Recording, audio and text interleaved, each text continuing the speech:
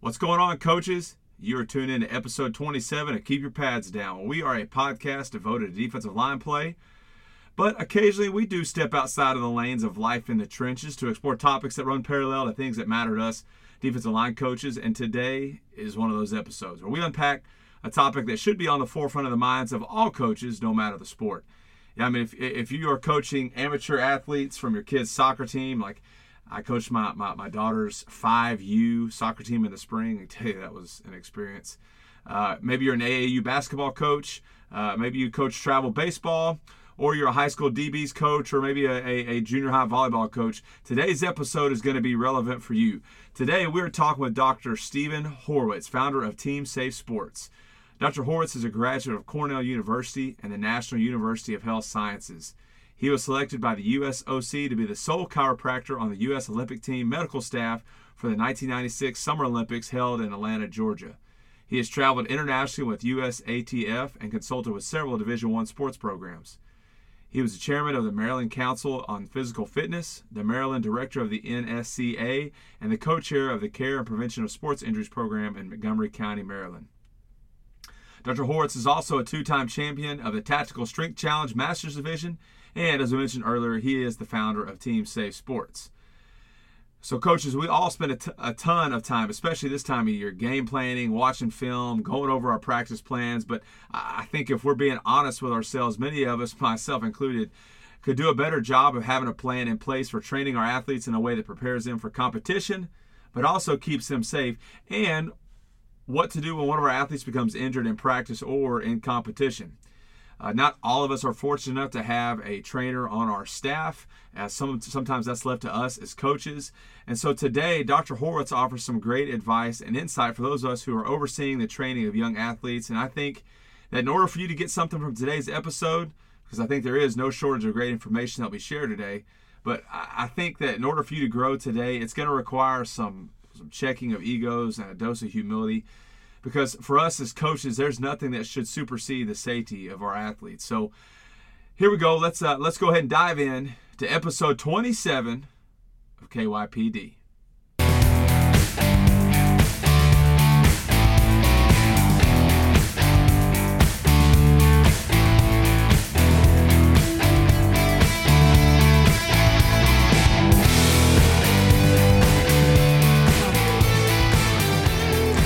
Dr. Horwitz, welcome to the podcast. We are tackling a topic for a first time on this podcast, and I'm so glad that you're here with us today to impart your knowledge and insight on this subject. As I mentioned in the introduction, your background in the fields of sports medicine is impressive, to say the least. So catch us up to speed on your history in those areas and a little bit on your background. Well, thank you very much, Ty. I really appreciate the invite, and I'm really looking forward to our discussion. Briefly, my background, went to college at Cornell University, made a big left turn from a history major and decided to go into medical, but not your standard medical. I actually had a kind of a poor experience with an orthopedic surgeon for an injury I sustained, and took a bit of a left turn again and started to look at chiropractic school. And was frankly told that wasn't a proper choice for somebody who's gone to a school like Cornell, but decided on that anyway. And, now almost 35 years later, very glad I did make that decision, because we have a little different way of looking at injuries and conditions. So I went to chiropractic school in Chicago, and then I also got very into weight training and weightlifting. I started in college, and frankly, at chiropractic school, met some of the top power lifters in the country. As a matter of fact, one of my classmates was on the cover of a magazine that's long since defunct, but there's a magazine called Powerlifting USA. Uh-huh. And he was actually on the cover of Powerlifting USA. And then another fella, Tom Dieters, also a chiropractor, ended up becoming the editor-in-chief of Muscle and Fitness magazine. So I trained with some really big dudes and got some just incredible experience, with training. And that kind of fit nicely with chiropractic, because I really wanted to go into sports, and there's a continuing education the chiropractic profession in sports, and decided to put it all together with my lifting knowledge. And then the National Strength and Conditioning Association was a fledgling organization at that time, and they had a certification which many people treating specialists. And I thought, well, how could I possibly treat an athletic injury and not have that certification? Like, how could I really not know training? Right. So I decided to get that as well. And, you know, from the mid 80s through today, I've always put the two together. What drew you? You said you took an interest in powerlifting and just weight training in general. What drew you to that field, and what made you so passionate about that? I'd always been into fitness. I wish I had parents that pushed me a little harder and were a little bit more knowledgeable about sports. Kind of wish I would have wrestled, frankly, as a sport for me. I wasn't, and I'm not a big guy, but always pretty strong and could move very well. But I got into push-ups and pull-ups, sit-ups, that kind of thing, and then met some fraternity brothers who got me into the weight training and just really enjoyed it. You know, I also did some running. Actually, my first very good friend in college was a marathon runner, so I ended up running a couple of marathons in college, but quickly realized my body was better suited to the weights. Right. And started to really hit that pretty hard, and just was super fortunate to come upon some really skilled and knowledgeable people that could steer me in the right direction. So just love that area, and that just blossomed into, you know, training athletes and getting, you know, did a little bit just personally of track and field, and had a bunch of really good mentors in that area as well, because as you know, a really big, strong guy is not necessarily a great athlete, right? That's why the leaderboards in the strength and conditioning rooms are mostly removed these days. We don't really care if you're a lineman who's got the best clean. We care that you can move 3 steps to the right and 3 steps to the left and either block or, you know, depending on whether you're offensive or defense, get past the blocker or block the defensive guy. Yeah. So, you know, that's what's really important. So it's kind of having that knowledge where you can take that strength, but make it power, right? Because power has a time component, and in sports, the greatest athlete is really the one who can flip the switch fastest, right? From stop to start. Yeah. And we're going to jump into that, and that's really going to take up a lot of the meat of our discussion today. But before we get into that, walk us through, I mentioned these in our introduction, but walk us through some of your experiences and certifications, because it's really some interesting stuff. And I'll just read off a few, and you can comment on these if you want, or if there's some that I leave off, you can comment on those as well. But a member of the 1996 United States Olympic Team medical staff, chairman of Maryland Council on Physical Fitness from 2002 to 2004, Maryland chairman, National Strength and Conditioning Association from 2004 to 2010. So, those are some pretty prestigious positions that you held. So just, I guess, go through some of those and talk about those a little bit and how you got involved with those things. Yeah, the Olympic thing was really, really special. Try to make it a short story here. When I finished chiropractic school, I ended up moving down from New Jersey, where I'm from, to Maryland to set up a practice, and got very fortunate to get hooked up with George Mason University, which is in Northern Virginia. So I practice in Maryland, but you have, the Southern Maryland and Washington, D.C. and Northern Virginia, kind of that tri-state-ish area, just like the New York area, New Jersey, New York, Connecticut. And they had a big track meet there called the Mobile One Invitational. And that track meet was basically a preview for the Millrose Games. So all the track and field enthusiasts will know what I'm talking about, the big Millrose Games in New York. And they used to have the Mobile One Invitational. Mobile would sponsor track meet at George Mason University's field house. And when I moved down there, I thought, I want to be the chiropractor for that track and field meet. And fortunately, the head athletic trainer for George Mason University was very pro chiropractic, had used chiropractors, but never really found one that honestly jived with the orthopedic surgeon, who was not very frankly wanting to have a chiropractor on the medical staff. So the short story is, they brought me in. I met the trainer. We instantly hit it off. His name is Frank Novakovsky. He's still one of my best friends all these years later. And I worked basically a half a season under Coach John Cook and Frank. And John Cook was a top track coach. He eventually went to Nike, one of the top track coaches in the United States.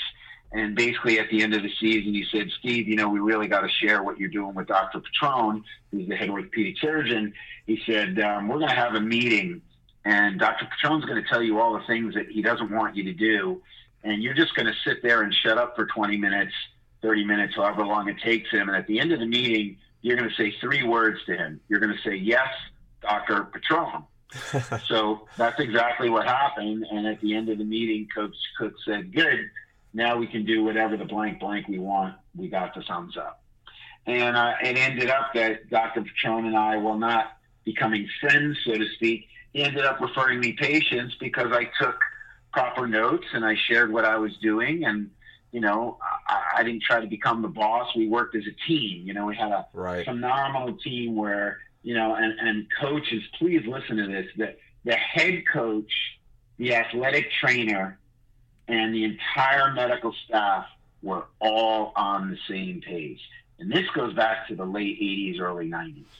They were all on the same page. And please listen up again. Who was the beneficiary of this? The athlete. Yeah. And isn't that the name of the game? Yes. We're all there for one reason, for the kids, for the athletes.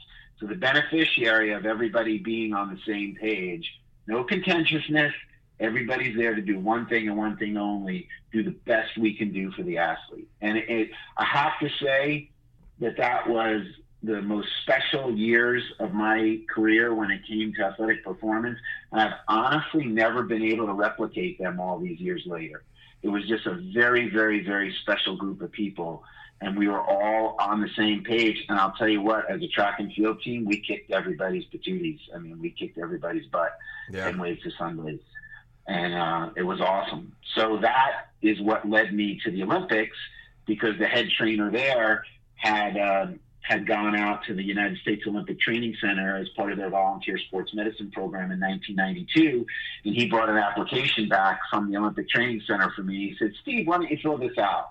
I said, come on, Frank, I'll never get to go to the Olympics. Are you kidding me? This is like so far-fetched. So I filled out the application, and it was 2 years later that I get a call at my office, and my staff comes running into the room saying, Doc, there's a call from the Olympic Committee. And I really thought it was one of my fraternity brothers playing a joke on me. Yeah. And so I picked up the phone, and I was kind of curt and maybe not so nice. And I'm like, yeah, who's this? And then the woman's like, my name's so-and-so from the United States Olympic Committee. And I took a big gulp. And she said, I just want to corroborate, confirm some of your demographic information. I thought, oh, my God, the United States Olympic Committee is calling Steve. You got to be kidding me. Yeah. Well, about a month later, I got an invite to go to the United States Olympic Training Center in 1994 and spend 15 days out there. And the short story is, after going to several events, I kept being invited back, which was a nice thing. And then I got, what I call the big letter, the letter inviting me to become part of the United States Olympic team's medical staff in 1996, which, to say the least, is a huge honor. Yeah. Huge. Yeah. Well, you mentioned earlier in this that moment in your career when the training staff and the coaching staff, everyone was on the same page and aligned. And that's really going to kind of help us segue into what we're really talking about today, and that is safety and preparation when it comes to training athletes, and in particular, amateur athletes. And so what is your message or platform that you're wanting to shed light on when it comes to amateur sports and safety and preparedness on the part of coaches and parents alike? My Olympic experience really brought the safety aspect out. So when I had moved to Maryland, in the state of Maryland, there are still to this day, very few athletic trainers. So there's a state-mandated course for all public high school coaches called Care and Prevention of Athletic Injuries. And I was invited to be a speaker on one particular topic, and I did that for about 15 years. And then the last 9 years I was in Maryland, I became co-chair of the entire course for Montgomery County, Maryland, which is a county of a million people and 27 high schools, and huge county. And I just saw the lack of safety preparedness, especially at the youth level. And when I say youth, I don't mean high school. I mean pre-high school. I mean the kids 5, 6, 7 till 13, 14, where we have parents who are coaching, well-meaning, but honestly the most poorly prepared people, with kids who are the most susceptible to injury. So that's the fast forward to the development of something called Team Safe Sports. So when you don't have an athletic trainer, and of course, do we want an athletic trainer at every high school, at every middle school, and at every youth sports event? Well, of course we do. It's foolish to not want to have that. But unfortunately, it's not reality. Right. So what we really do need is some type of a system. It's kind of like at McDonald's. You cannot deviate from the system. Otherwise, the hamburger or the salad or the chicken sandwich doesn't come out the same. Right. So you need a system that keeps everybody hint on the same page. Why do you need a sports physical for a high school athlete, but not for your 8 or 10-year-old? I mean, does that make sense? Right. Why, we just registered, we have a 12-year-old. He's going into 7th grade. So we just registered him with the school system. I had to answer questions. Does your kid have sickle cell trait? Does your kid have asthma? Does your kid need an EpiPen? Well, why are you not answering the same questions when you register him in soccer? Because those problems are more likely to be exhibited in the sports than they are in the school. So why is this not being done? Right. And nobody's on the same page. So, this system will keep everybody on the same page. Think of that. You're the coach, and now you have your entire roster. It's on your phone. You can tap on the kid. You can find out the emergency contacts, the medical history. If the kid has a possible concussion, you can record signs. You can record symptoms. You have an injury incident report. You can create a heat plan. There was just a story that an athletic trainer posted on Twitter up in Oklahoma, and he said, the football coach has us out on the field today, and he's telling the kids it's not that hot. And the guy posted an image of, the weather saying it's 101 degrees, feels like 107. Yeah. And I said, do you have the ice baths and the, pop-up tent for shade on the sidelines for the water breaks? And the answer is no. Mom and Dad, really? I'm from Brooklyn. And, I may only be 5'8", 170, but I don't care if you're 6'6", 350. I will be in your face on a stool if you don't have that on the sidelines. Go. The other part of it is I think you're foolish if you're not outside a little bit, because the kids will never get acclimated. Yeah. But there's just a right way and a wrong way to do it. Right. And I see a lot of the wrong way. And as you can tell from my background, I still compete in weightlifting, and I train hard. I'll invite anybody to come train in my garage with me and, still wish them good luck. I mean, I really do train that hard. But there's just a right way to do it and a wrong way to do it, and I see too much wrong. Yeah, we're kind of, I think in the last maybe decade or so, I think you're seeing a shift in the thinking of most coaches, and I say most because not all, as you mentioned, you referenced someone there, that you're a transition from the Junction Boys mentality. Bear Bryant taking those guys out, from A&M out there, and no water breaks and practicing in a field with goat heads. They're getting stuck in the guys' pads and legs and everything, and really associating that with making your kids tougher. Right. And that's sort of a touchy subject that we don't want our kids being soft, and that sometimes there's a stigma that goes with, giving kids water and getting them in the shade is going to make them soft. So talk about that and that mentality and how dangerous that can be in today's athletic landscape. Yeah. Why if you know anything about training an athlete, and even more specifically, what are the athlete's physical requirements, the individual, and then what are the sport requirements, and then you can get even more granular going by position. So why did they take Jordan McNair, a 300-plus pound offensive lineman? Why did they take Braden Bradforth, a 300-pound offensive lineman? And why on the first practice back from a break did they make Jordan McNair run 110-meter sprints and make Braden Bradforth run 36 50-meter sprints? Is that the way you train a lineman? Last I looked, linemen don't run 100 meters and 50 meters. Give me the big guys. I'll train you to move 3 to 5 steps left, right, forward, and back. I will kill you every day. Yeah. I will show you how to not toe out on that first foot, on that first step. So the other guy, so you either, if you're the offensive guy, you can't block, and if you're the defensive guy, you can't get around the person because your footwork isn't good. Yeah. Why would you destroy a kid on the first day of practice? You know, I go through this. I've had many discussions with my wife, who's a former United States Secret Service agent, and with a lot of military folks. Like, I truly believe I'm all about testing your mettle. I think this whole namby-pamby, I don't like it. But do I really? Any coach can blow a whistle and break you down on day one. Why wouldn't I want to build you up to the best that I can and then find out what you're made of? Yeah. Because on that first day, it becomes real risk-reward, guys, risk-reward.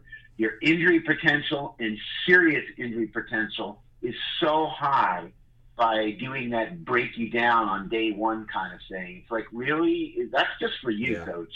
Yeah. Because that's just easy. I can blow a whistle. It's like all these coaches saying, I teach speed. Well, no, you're blowing a whistle and you're making the kids throw up. Yeah. That's not teaching speed. Yeah. That's not teaching speed. So I hope I'm conveying that train hard, but training hard and training safe, they don't have to be mutually exclusive. Right. Yeah, and it sounds like what you're saying is that what it's going to take is a little more thought process into what you're actually trying to get out of that practice session or that workout session, and that really the mindset of a coach should be that you're tailoring your workouts or whatever it is you're wanting to accomplish based on that athlete and their needs and their limitations, and it's not a one-size-fits-all deal that everybody is doing. You know, you're trying to do fit a square peg in a round hole type deal. So let me ask you this. So ideally, what should athletic programs or youth sports organizations have in place to ensure the safety of their athletes? You mentioned your app that you created, Team Safe Sports, which I really want to dive into here in a second. But you also, in our discussions before this interview, you sent me a list of some best practices, and if you want to get into that, we can. But what are some things, some protocols, or as you mentioned earlier, systems that high schools or youth sports organizations should have in place when they get ready to go out to practice or go to games? Thank you for asking that. It really goes back to what we started with what we created at George Mason. It's, please, let's get everybody on the same page. There's this whole business of responsibility and blame, and there's just way too much blame. I say there's lack of preparedness, and then something bad happens, and because of that lack of preparedness, there's a bad outcome, and then there's maybe a horrific outcome, and then there's a lawsuit, and then there's a foundation, and then we rinse and repeat.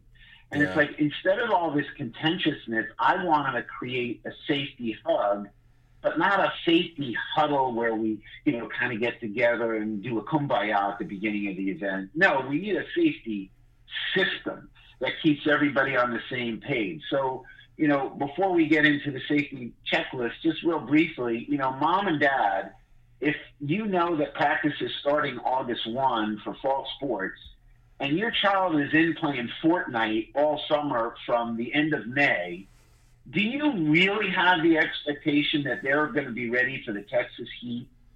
I mean, really, mom and dad, do you have that expectation?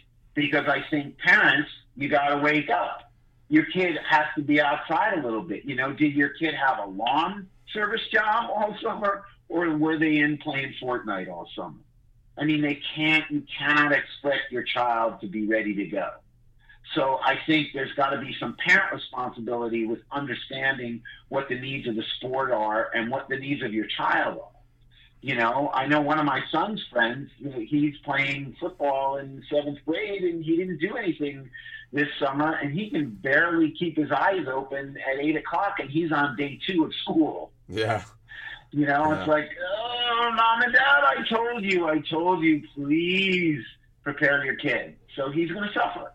I'm not sure I understand that. And then, you know, we already talked about coaches. You know, you don't have to do the beat down on the first day of practice. You don't really ever have to do the beat down. You can do the challenge later down the line. Please don't do the beat down. And then administrators don't have a blind eye to this, because guess what? With a good attorney, you're on the hook, and you're on the hook personal liability, guys, especially in the league sports world. So that's kind of a nice segue into, you know, a best practices checklist, and I have this on our website, which is teamsafesports.com. You know, we want to do a facility check. You know, we want, is somebody responsible for checking the surfaces and clearing debris and checking the training equipment? You know, like in the sport of soccer, the biggest reason for the lawsuits are the goals.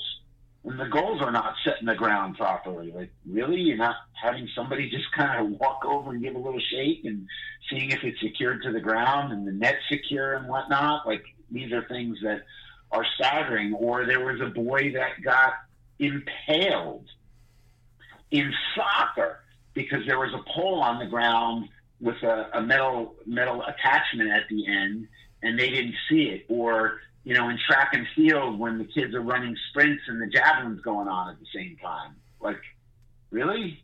Who thought of that? Like, people have been impaled, and that's just utter stupidity. It's just, you know, field management. So please, you know, do a facility kind of safety check and make sure that all these different things are not going on at the same time, so you can make sure. It's kind of like in CPR. What's the first thing? Well, survey the scene. Right. Make sure things are safe. Right. You know, and then there's coach training, and you know, these days in the school systems, coach training seems to consist of, you know, first it's concussions and brain injury. That seems to be the lead, and then, you know, now there's the sudden cardiac arrest, and then the heat. But, you know, what about asthma and bleeding and broken bones and spine injury? So have a good course that includes all of them. And as part of our platform, I have a course that includes everything, and it's done in 90 minutes. Because, you know what, if the kid has a seizure disorder, all I need you to know as a coach, all I need you to know as a parent is, hey, parent, it's important to tell the coach that your child has a seizure disorder. And coach, I just need you to know that. I just need you to be aware of that. And then parent and coach, you need to have a quick discussion that says, this is what to look out for. And if, God forbid, my kid has a seizure, just hold his head, prevent it from banging on the ground, and time how long that seizure is. That's it. I don't need you to know neuroanatomy. We don't need to go deeper into that. I just need you to know the basics, because in most big city areas, you know, your injury response time from an ambulance is going to be pretty quick. Yeah. So we don't have to be concerned about that. So just know the basics, you know, lightning safety. You know, why are there videos online of these ding-dongs keeping the kids out on the field, which these huge storms, and by the way, there are things called apps on your phone, and they'll tell you the weather, you know, and they're pretty accurate. So why aren't you doing these kind of things? Or, you know, anaphylaxis, you know, needing an EpiPen. Like, Mom and Dad, why are you not having that discussion with the coach? Because for the school system, you have that discussion. And by the way, you need 2 EpiPens. And how do you administer an EpiPen? And parent and coach might you want to have that discussion about the EpiPen ahead of time. So if the kid is 8 years old, might it not be a good idea for the coach to have it? Because we realize it's 2019, and many moms and dads, many single parents, you know, we can't be at every practice. We try to be at every game, but maybe we can't be at every practice. So maybe the coach needs to have it, and maybe the coach needs to administer it. So they need to know where it is, how to administer it. And oh, by the way, organization, you should have this documented. and you should have the consent from the parent just like the school system does. So these are, coach training and all that. Emergency action plan. Why are you not creating one? Why aren't you knowing that, you need somebody to run out to meet the ambulance? Because if you're at a high school, that softball field could be weighed. If it's in Texas, man, these high schools are the biggest cities. Yeah. So I guarantee you the ambulance knows where the high school is. But where's the softball field? How many gates do they have to get through? Where's that person who can flag them down and tell them where it is? And then many coaches are not comfortable running out onto the field for an injury, but one of the coaches will be comfortable. So that coach runs out on the field and the other coach deals with the rest of the kids. Because the rest of the kids are going to be in freak out mode if there's a bad thing happening. Yeah. So making sure that there's that person to calm the rest of the kids down. And most certainly if it's a game, to calm the parents down. Because you don't need 50,000 people running out onto the field saying, I stayed at a Holiday Inn Express, so I know what to do. Been there, done that, seen that too many times. Yeah. So emergency action plan, is critical. And having those situation-specific protocols. And having the basic equipment. Why doesn't your school have an AED? Why doesn't Rowlett Community Park, and I'll put them on the spot right here in Texas, Rowlett Community Park hosts soccer, hosts softball, hosts baseball, hosts basketball. Why is there not an AED at that park? Yeah. I just am appalled at why there's not a defibrillator at that park. Why isn't there an ice tub? An easy up canopy, making sure you can get the kids out of the direct sun. I can train in my garage in the Texas heat. I cannot train in the sun now. No way. Not going to happen. It's brutal. Where's the first aid kit? What's in the first aid kit? Who's responsible for that first aid kit? First aid kit, you don't have to have a wilderness first aid kit, folks. Just needs to be a pretty simple fanny pack with some basic things, gloves, gauze. If you're comfortable giving breaths, a good pair of scissors, good sets of Band-Aids, you don't need a lot. Yeah. Why isn't that around your belt? Do you have a heat monitoring device? And again, the EpiPens and asthma inhalers. And then pre-participation physicals. Why aren't you requiring them, youth leagues and organizations? And then in our app, all you got to do is take a picture if you're the parent, and now it's recorded. None of this ridiculous administrative work. Go talk to any high school that does pre-participation physicals. It's an administrative paperwork nightmare. It doesn't have to be. Why can't you just go to the doctor, take a picture, done? Now it's recorded. Nobody has to do administrative work. Those kind of things. And then where is the emergency contacts? The coaches should have that on the sidelines. And please don't tell me it's in a 3-ring binder. It's 2019, for crying out loud. Wink, wink, it's in a 3-ring binder. Really? Talk to any paramedic. Have they ever seen a 3-ring binder on the sideline? Very doubtful. Yeah. Right? And then there's, the kind of communication, the remove from play, return to play. Where's the concussion note?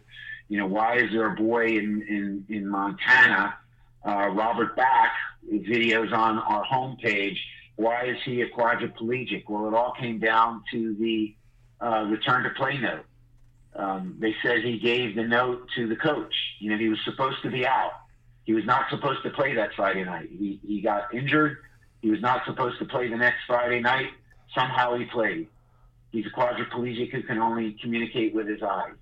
They said he had the return to play note. Well, if mom and dad could have taken a picture of the return to play note, and that return to play note would have been in the system that would have immediately, texted it and recorded it and sent it to the principal, the athletic director, all the administrators, everybody in question, all the quote stakeholders, maybe he wouldn't have played that Friday night. Yeah.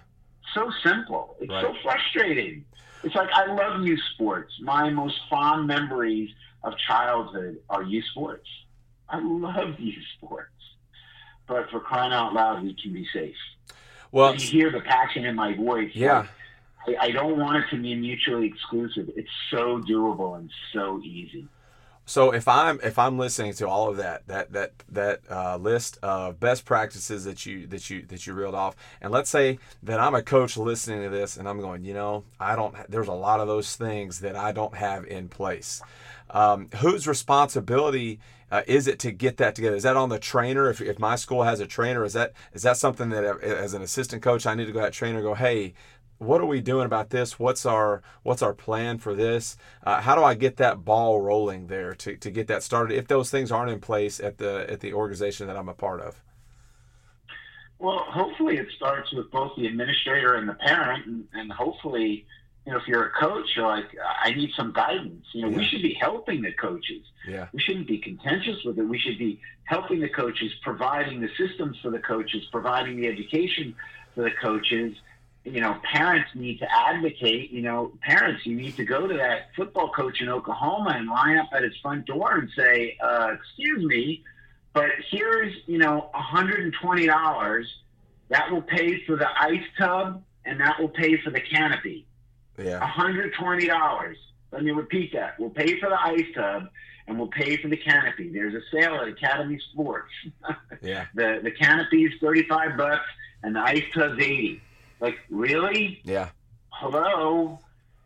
So I think responsibility needs to be had by all, but I'm most concerned at the youth level where there's just a goose egg. Yeah. So, I figured out a way. Thankfully, I have a partner called Fund My Team, which is a fundraising company that will help youth leagues raise funds. So now I can help provide Team Safe Sports at no cost. If these organizations will just do a fundraiser, and right. It's just so simple. Just upload your kids and everybody be on the same page. And, when parents say, oh my gosh, I have to put my kid's picture in the app. I'm like, well, number one, you put your kid's picture on Facebook. And number two, how's a paramedic going to identify your kid on the ground? Yeah. Oh, yeah. I get it. That's really a good idea, isn't it? Yeah, it is, Mom and Dad. Yeah. Yeah, it is. Because I want my kid in that app. If I'm not there, you better believe it. I want my kid to be able to be identified properly. Let's talk about Team Safe Sports really quick. Now, if I have Team Safe Sports downloaded on my phone and I'm using that program, does it have all of those things from that best practices list that's listed on your website? Does it have all of that infrastructure in there so that I can plug that information into that app and have it on my phone? It has everything. This literally comes from Steve Horowitz's lack of confidence and utter frustration that nothing like this exists at the youth sports level. It's like, why isn't there a lay person usable? And I emphasize lay person. It's got to be usable by a lay person without fancy medical language, but has everything in it that you could possibly want. So once again, all the league has to do is give us a spreadsheet with first name, last name, child, first name, last name, parent, email, coach's first name, last name, email, date of birth, and we're off to the races. And then everybody uploads. The parent gets asked 12 questions about, it's very simple medical history. It's all on Amazon servers, so it's safe. The biggest financial institutions have been hacked, so can I promise it won't be hacked? No. But if Equifax was hacked, anybody could be hacked. Yeah. So it's on all the Amazon servers. It's as safe as could possibly be safe. We take that very seriously. Again, my wife is a former United States Secret Service agent, so safety and documentation and privacy is really, really, really important to me. So it's got to be safe. But yes, everything's there, and then voila, it all populates for the coach.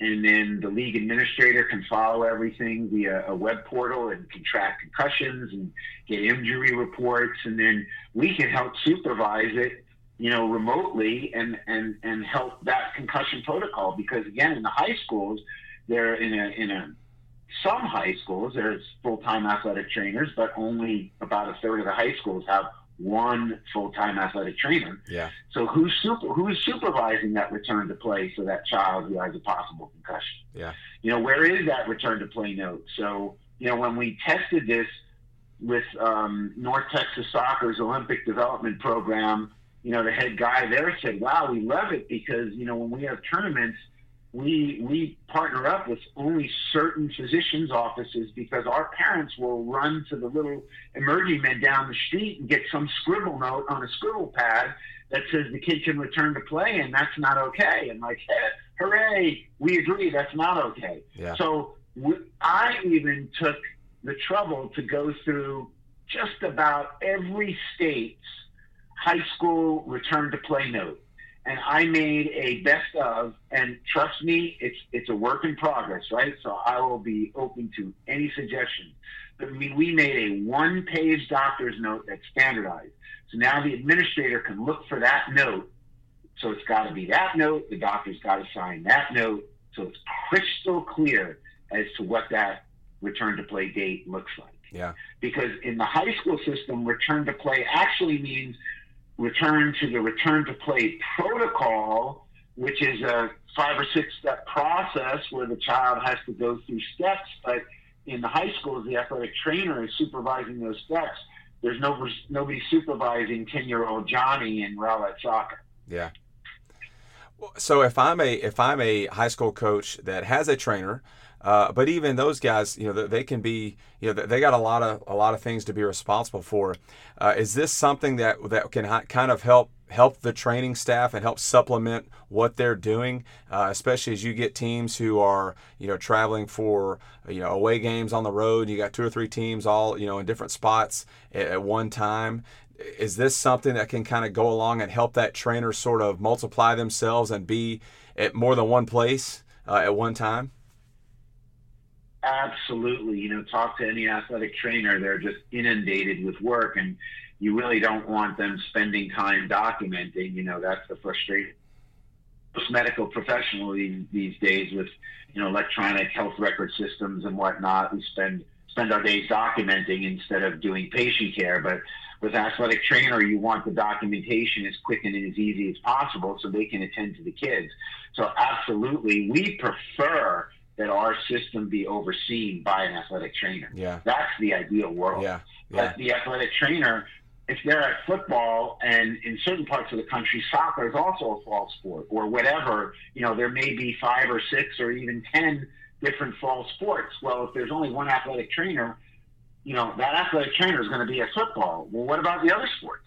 Right. So that athletic trainer can still provide oversight for all those other sports, because the coach can be taught to use our system, which is what it's designed for. And then the athletic trainer can see, oh, Coach Smith pulled Johnny for a possible concussion. Let me look at the injury report here and provide guidance for that. Yeah. And now the athletic trainer is also getting communication real time immediately. And mom and dad and athletic director are also getting communication. So once again, it goes back to just what we started with, which will probably be what we end with, keeping everybody on the same page in real time. Yes. So if I want to download Team Safe Sports and begin using it, talk to me about that process, about where I can find it. Once I download it, what do I need to do to get it up and running and get my teams, my athletes loaded up there? Just kind of start me out. If I'm wanting to use Team Safe Sports, talk to me about that and how I go about doing that. Simple. TeamSafeSports.com. There's right at the top, it says Get Team Safe, and it literally walks you through it. There's a template spreadsheet that I have, and if you're somewhat Excel spreadsheet, CSV spreadsheet savvy, you can fill it out yourself. Otherwise, you can send us whatever you've got, because everybody uses a different system. There's a zillion different ways people keep records these days. But once again, all I need is those simple information. So you download the spreadsheet, send it to us.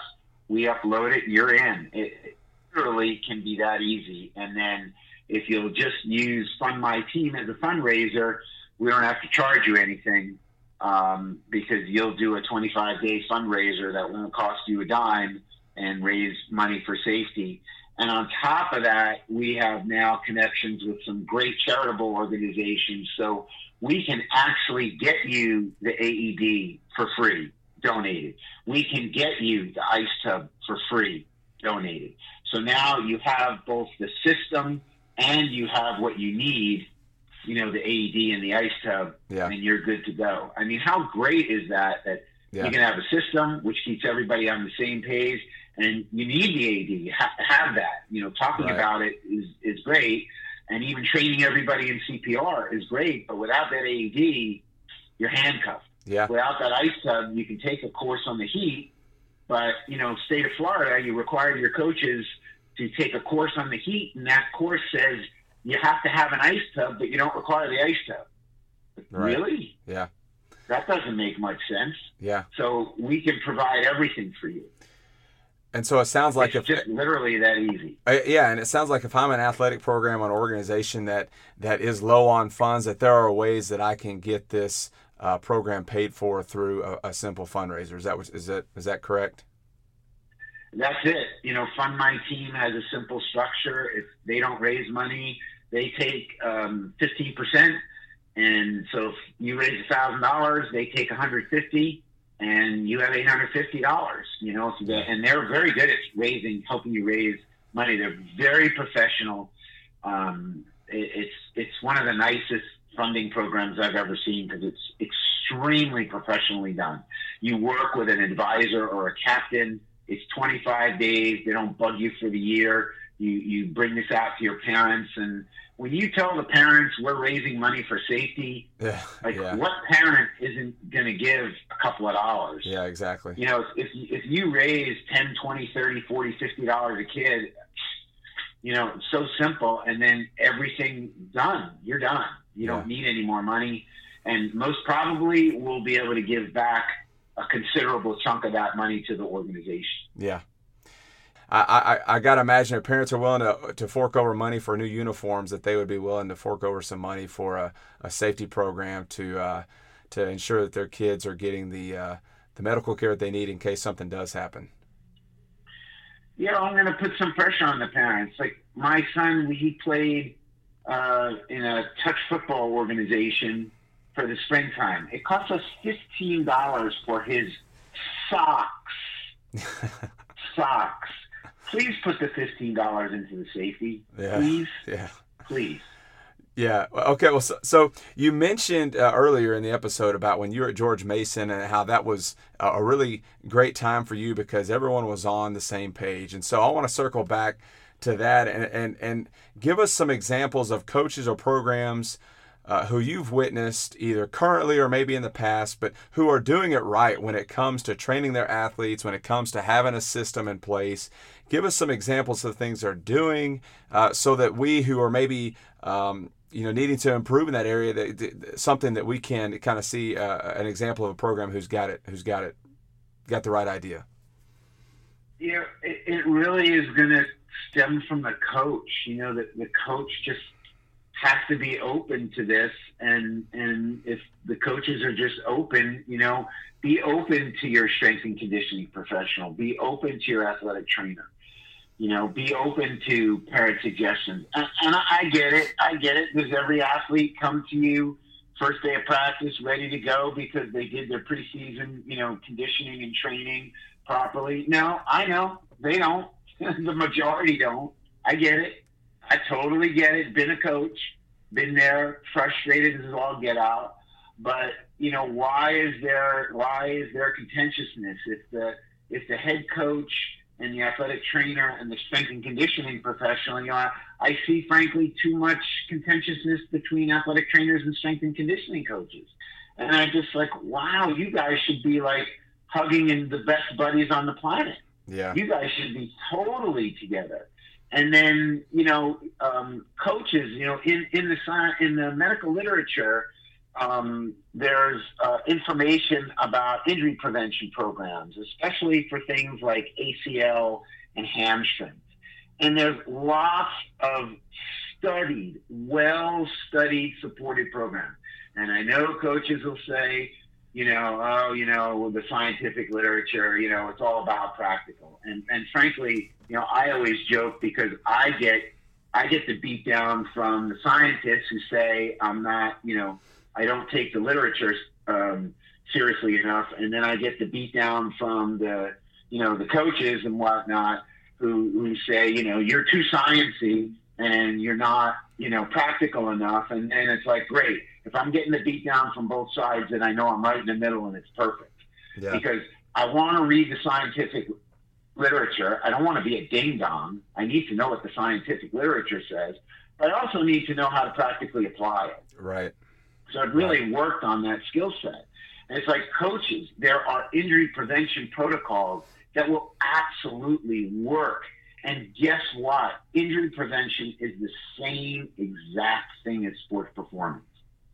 So if you do the ACL injury prevention protocols, your kids are actually going to be better. And if you stop doing, everybody does a quote warm-up, right? So if you just would take that 15-minute warm-up and listen to your strength and conditioning coach, and maybe if your sport is not track and field, maybe you'll actually enlist the help of the track and field coach, because I can promise you, and I'm going to offend a lot of people here, coaches, your kids don't know how to run. And I'll say it 100 times. Football, basketball, soccer. I've had so many soccer coaches tell me, I teach the kids how to run. No, you don't. I don't teach the kids soccer, but you don't teach your kids how to sprint. Period. You don't know how to sprint. You don't have to know everything. There's great track coaches. Enlist the help of your track coach. Teach your kids how to run. Teach your kids sprinting mechanics. Guess what? Those same sprinting mechanics are also the same things we do in injury prevention programs for injury prevention mechanics, right? So proper squat technique. Let your strength and conditioning coaches show the kids squatting. And, different people have different feelings on that. And, guys, the first day doesn't have to be the beat down in the gym. If it's football, why are you taking that seventh grader and loading their spine the first day?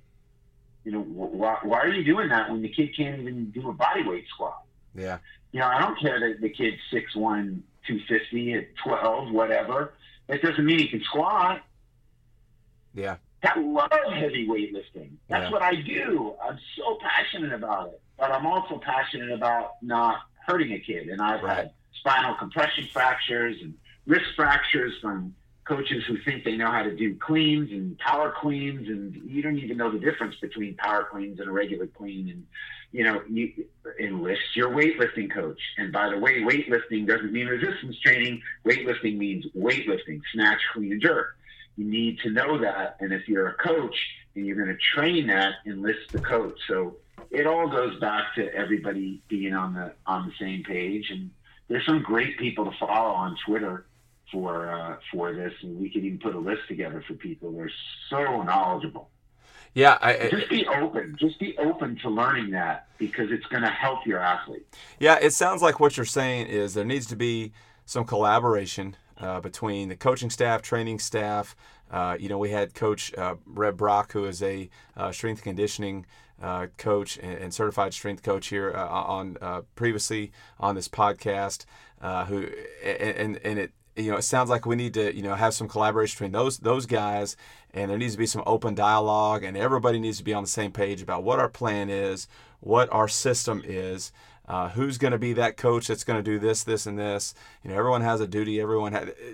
Because probably what's going on right now is there's a lot of dialogue and a lot of conversations devoted to, practices and schemes that we're going to install and things like that. But at the beginning of the season and maybe throughout the year, maybe a little, a few conversations here and there of hey, here's our protocols and here's what we're going to do. Let's make sure everybody's on the same page, and also a lot of surrendering of egos. Like you mentioned. So let's talk about this as we get ready to wrap this thing up a little bit. I want to go back to your days as working on the Olympic medical staff.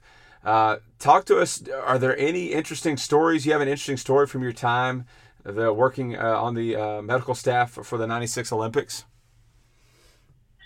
Oh gosh, I just had so many stories. One of the most thrilling things was I got to walk an opening ceremony. So we actually drew straws, and we got the goofy outfits. All of us got the goofy outfits, but we drew straws, and some of us were going to be able to walk in opening ceremonies, and some of us were going to be able to go to the White House afterwards. So I drew the straw, and I got to actually walk in opening ceremonies at the Olympic Games. Wow. And, it was Muhammad Ali that lit the torch when I was there. I'm getting goosebumps talking about it, and I literally floated around the track. It was so exciting, and I thought, wow, there's Sylvester Stallone and, all these high-powered people in the audience. I'm walking on the track in opening ceremonies at the Olympic Games. Yeah. Not them. Yeah. So that was an incredible thriller. But I have, lots of wonderful thank you notes. I have one on my wall. Get at it right now from Sheila Tormina. So Sheila was a top swimmer, and she was there to swim in the relays. She was the oldest swimmer on the team. And it says, Dr. Steve, thank you very much for helping me get ready for my race. You were the reason why I'm going home with a gold medal and American record. I seriously don't think I could have performed to my best without your help, Sheila Tormina. Wow. It doesn't get any better than that, right? Yeah. I have one from, really interesting young woman, Marissa Padula. So she was one match away from a bronze medal. And here she was. She had she'd just gotten married. She was thinking about life, having kids, what's the next step? Just fascinating young woman to talk to. But, closing ceremonies are this evening, wrapping up an incredible Olympic Games. One of the best parts of this experience has been the U.S. Olympic medical staff supporting the athletes. I've never been around such a hardworking professional group of people at any event. Thank you so much for your time and expertise. I never felt or fought better, and I credit the great staff of the U.S. medical team, particularly your treatments. I mean, how great is that to get those kind of responses from athletes? And there's so many like that. Yeah. That you're getting to work with them one-on-one. And it was the only time in my life where, I'm watching the news, and I'm watching, I guess it was NBC that was covering the Olympics, and there's all sorts of reports. And for the only time in my life, I was on the inside, and we're all watching the TV saying, no, that's not right. No, that's really not what's happening here. And no, the athlete actually didn't say that. Yeah. It's pretty cool to be on the inside. Yeah.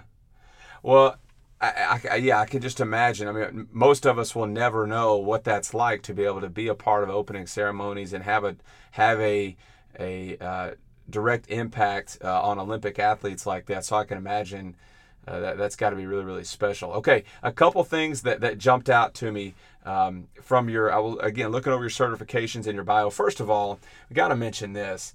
Tactical Strength Challenge Men's Masters Champion, April 2016, October 2016. And then USPA Texas State deadlift record, 181-pound Masters, so age 55 to 59, 501.5 pounds. That was this past March. So again, we could really jump into that and spend a lot of time talking about those two things. That's amazing in and of itself. But I want to know, it says certified, I'm looking at your list of certifications, certified in Graston technique and certified in dry needling. Now I'm looking over those things, and I don't know what in the heck either one of those things are. So tell me what those are. So there are different techniques to take care of muscle type of injuries. So Graston technique are these metal or resin implements that you're rubbing on tissue. So let's say you have a hamstring injury, you're using a type of lotion, and you're rubbing on it to break up the tightness in the tissue. Okay. Actually, they're very effective techniques. And dry needling, oh boy, there's a lot of contentiousness around dry needling from the acupuncture community.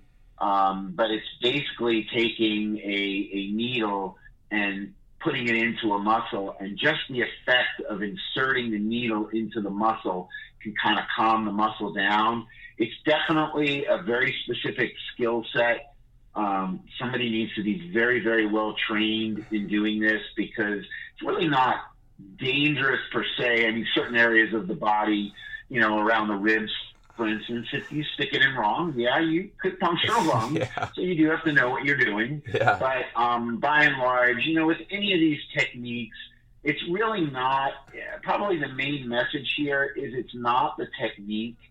So somebody uses their hands I don't really care what they call the technique or what technique they're certified in, but if they're just really good at it, go to them. Yeah. Talk to people, get referrals. It almost, at this stage of my career, I've seen so many different things and taken so many courses. If the person's really, really good at it and passionate about it, they're probably going to get you better. Yeah. Because they care. Yeah. So there's so many really good techniques, and it's just, I think of it as more tools in the toolbox. Yeah. Yeah, exactly. Well, last question that I'll ask you, and again, this is another question that we could really unpack and spend a lot of time on, but we haven't talked about nutrition yet, and we talked about the onus a lot is on parents preparing their kids, on coaches having a plan, and on trainers, being prepared and having following a list of best practices. But I know a lot of kids. We had practice at 6 o'clock this morning. And you go through a workout like that, and a big thing that we run into is kids aren't eating. When they are eating, it's not the right stuff. So talk to us about the importance of nutrition, and what are some tips that you have for us coaches who are really trying to get our kids to eat, and we can't always be there to control what they eat and when they eat. So help us out with that, and talk to us a little bit about the importance of nutrition.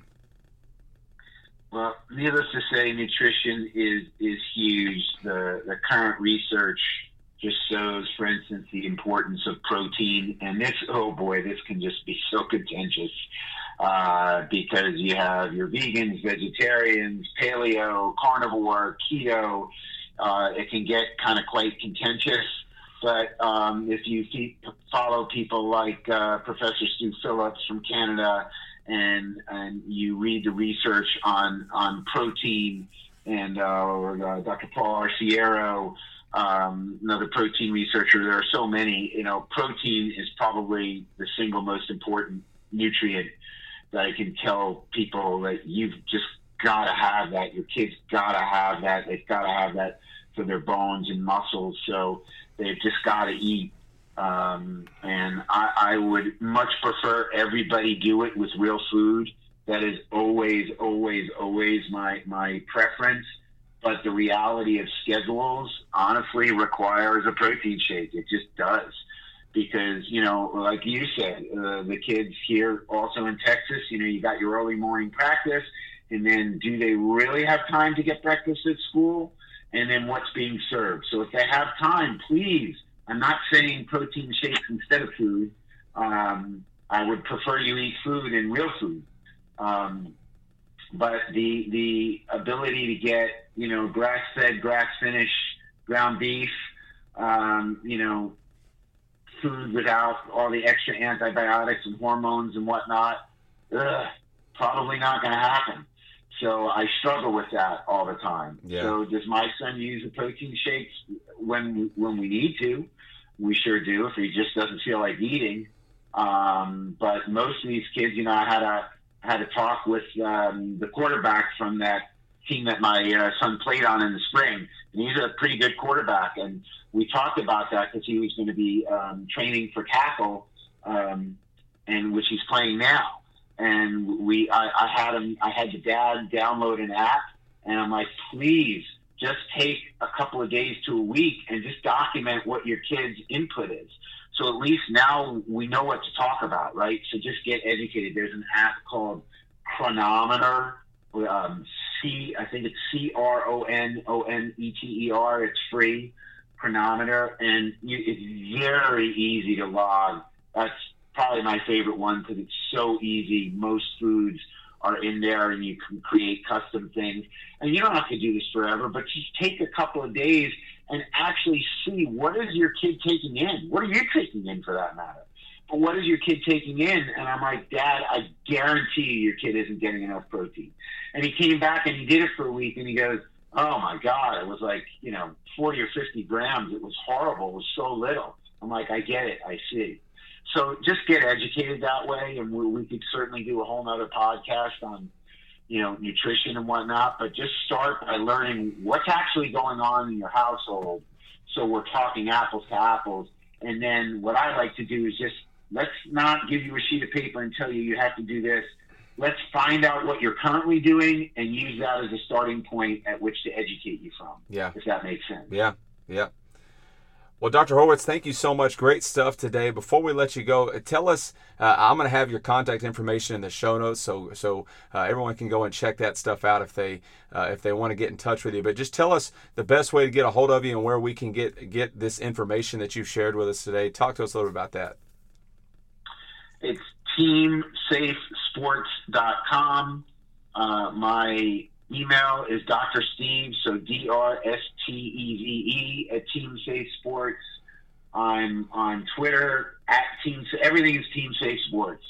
So Twitter, Instagram, I probably use Twitter more than Instagram, so you can certainly tweet to me. I also have a feed that's just at Dr. Horwitz, DRHORWITZ, but for the Team Safe Sports, it's just Team Safe Sports or my email. Just reach out. Our 800 number is 800-400-4995. Easy number. So just reach out. I love answering questions. If I can provide guidance for people at this stage of my life, I just want the kids to be safe. And I want to see you, say, I got the most. When the kid's older, I want them to have a big smile on their face and say, I got the most out of sports that I could possibly get. Yeah. Did I make the NFL or NBA or Major League Baseball or whatever? Well, we know that very few people are going to do that. But, did I make D1? Well, maybe I made D3. Maybe I played in high school. But I got the big smile and I got the most out of my body. And now I'm not crippled for the rest of my life either. Well, great stuff today, Dr. Horwitz. And thank you so much for taking some time to talk with us today. And really gave us a lot to think about. So thank you so much for coming on and talking with us. Thank you very much, Ty. I really appreciate it. Thanks again to Dr. Horwitz for talking with us today. Be sure to check out Team Safe Sports website, which is teamsafesports.com. And the link for that site can be found in the show notes of this episode, along with some other helpful information that I think that you'll want to check out. That link, by the way, will walk you through the Team Safe Sports program, as well as provide parents and coaches with resources like the list of best practices that we discussed earlier in today's episode. Our quote of the day actually comes from the Team Safe Sports website and is the premise behind the crusade that Dr. Horwitz is fighting when it comes to the safety of young athletes. And our quote of the day is, "It won't happen to us till it does." Coaches, be smart and have a plan when it comes to training your athletes, and keep tuning in each week to KYPD all season long for great content that will help you be a better coach.